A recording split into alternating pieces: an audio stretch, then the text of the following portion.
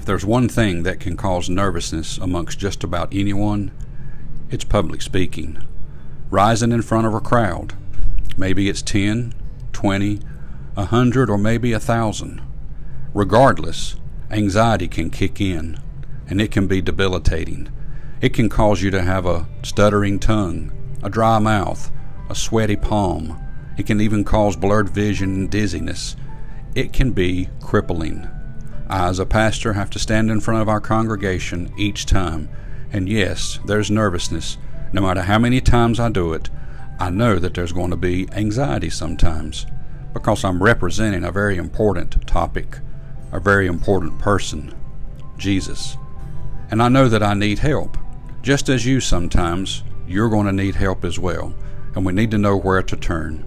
Psalm 94 verse 17, unless the Lord had been my help, my soul had almost dwelt in silence. When I said, my foot slippeth, thy mercy, O Lord, held me up. In the multitude of my thoughts within me, thy comforts delight my soul. The help comes from the Lord. And that last verse, in the multitude of my thoughts, oh, our thoughts can go in so many different directions, and anxiety makes them become scattered. So the Lord knows that in the multitude, the many ways of our thoughts, we have to have comfort, and that comfort has to come from Him. He's the one that can put us on firm ground.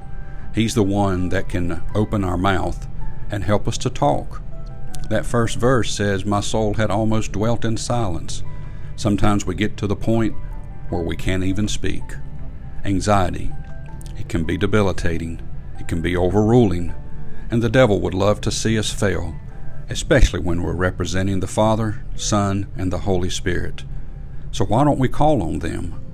Let's trust in the Lord to help us through, that the anxiety may be taken away, and that we may be comforted by Him.